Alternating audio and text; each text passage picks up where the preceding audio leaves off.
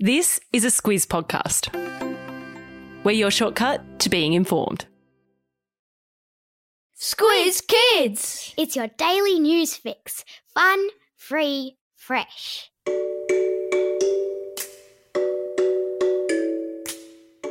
Hello and welcome to Squiz Kids Today, your fresh take on what's happening in the world around you. I'm Bryce Corbett. It's Tuesday, September 6. In Squiz Kids Today, Aussies make history at the US Open.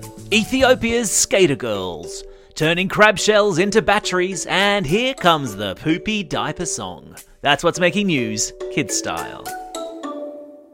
The Lowdown.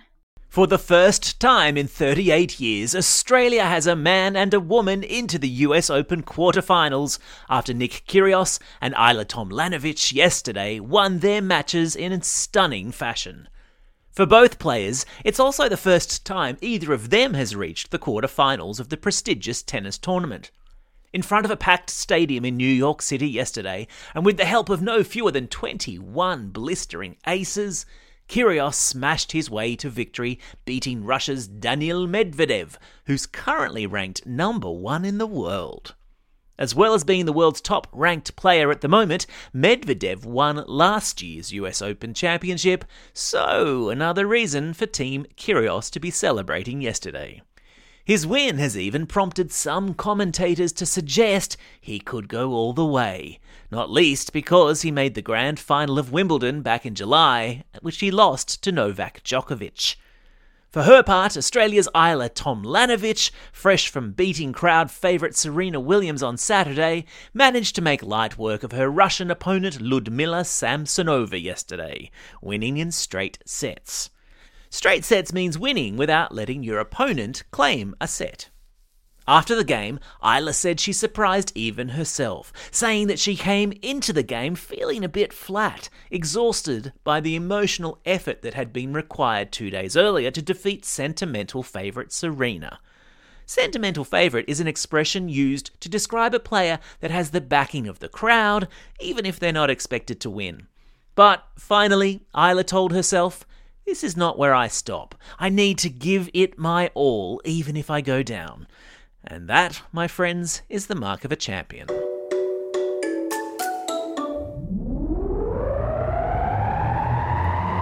Spin the globe. Each day we give the world globe a spin and find a news story from wherever it stops. And today we've landed in Ethiopia, a country in the east of Africa where girls are breaking all the rules and have set up their own skateboarding club. Ethiopian Girl Skaters is a group of girls in the capital city of Addis Ababa who get together every week at the local skate bowl, push the boys out of the way, and skate to their heart's content. Now, skateboarding for girls might not seem such a big deal here in Australia, where, hopefully, girls feel like they can do any sport they want. But in Ethiopia, where gender roles, which is to say society's expectations about what girls can and can't do, are a little bit less flexible. So the fact girls are taking the bull by its horns, or rather the skateboard by its wheels, and teaching themselves to skateboard is a big deal. I've stuck a link to videos of the girls in the skate bowl in today's episode notes.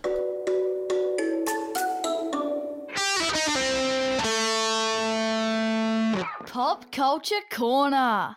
Do you remember that when you were 4 or 5, or maybe even a bit older, you thought there was nothing funnier than the words poo, bum, and fart?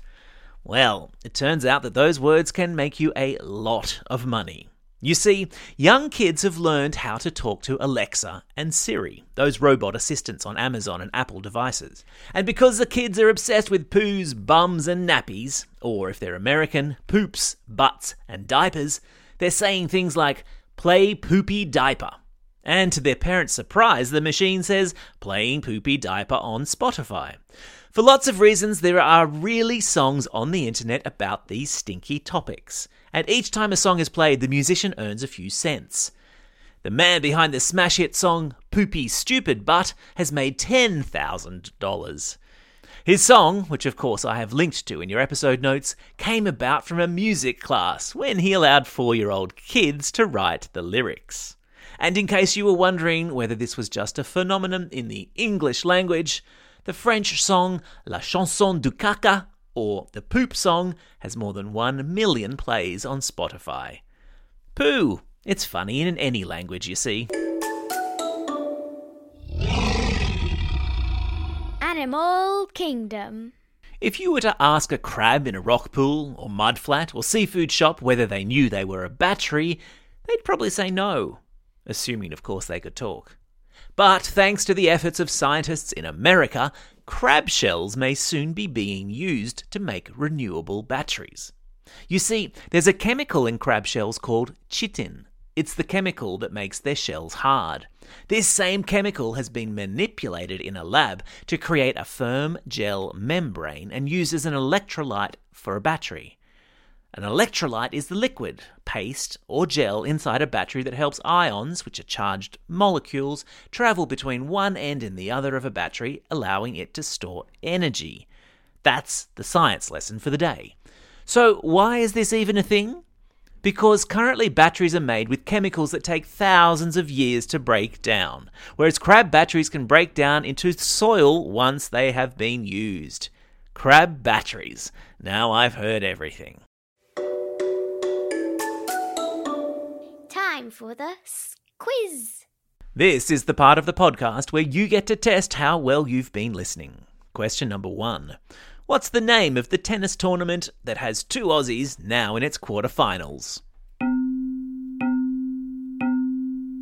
That's right, it's the US Open. Question number 2. What sort of marine animal's shell is being used to make a new generation of renewable recyclable batteries? Yeah, that's right, they're crabs. Question number 3. In which country have girls started taking over the local skate bowl?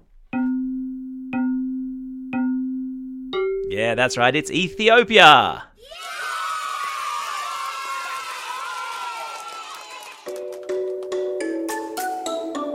Shout-outs. It's September 6. Australia takes on New Zealand in a one-day international in Cairns today. And nominations for one of the most prestigious book prizes in the world, the Booker Prize, are announced today. Talk about covering off all interests. It's also a special day for these Squiz kids celebrating a birthday today. Isabella from Helensvale, Piper from Mandurah, Alfie from Launceston, Annabelle from Bathurst, Isla from Adelaide, and Maddie, who's listening all the way over there in Oahu in Hawaii. Aloha, Maddie. And belated birthday shout-outs go to Kaylin from Canberra, Lulu from Petersham, and Jules from Tynong North. And classroom shout-outs today go to Class 6 Red and Mrs. Ramsey at All Saints Primary School in Albany Creek. Class 5-6 Clarence with Mr. West at Sturt Public School in Wagga Wagga.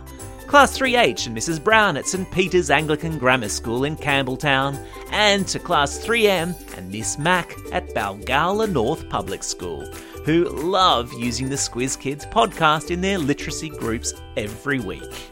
And finally, a shout out to Beechwood Public School, who recently signed up to our Squiz Kids for Schools program using our special Term 4 promotion, a link for which is in your episode notes. Don't forget, if you've got a birthday coming up and you want a shout out, or if you're after a classroom shout out, drop us a line at squizkids@thesquiz.com.au. Well, that's all we have time for. Thanks for listening to Squiz Kids today. We'll be back again tomorrow. In the meantime, get out there and have a most excellent day. Over and out.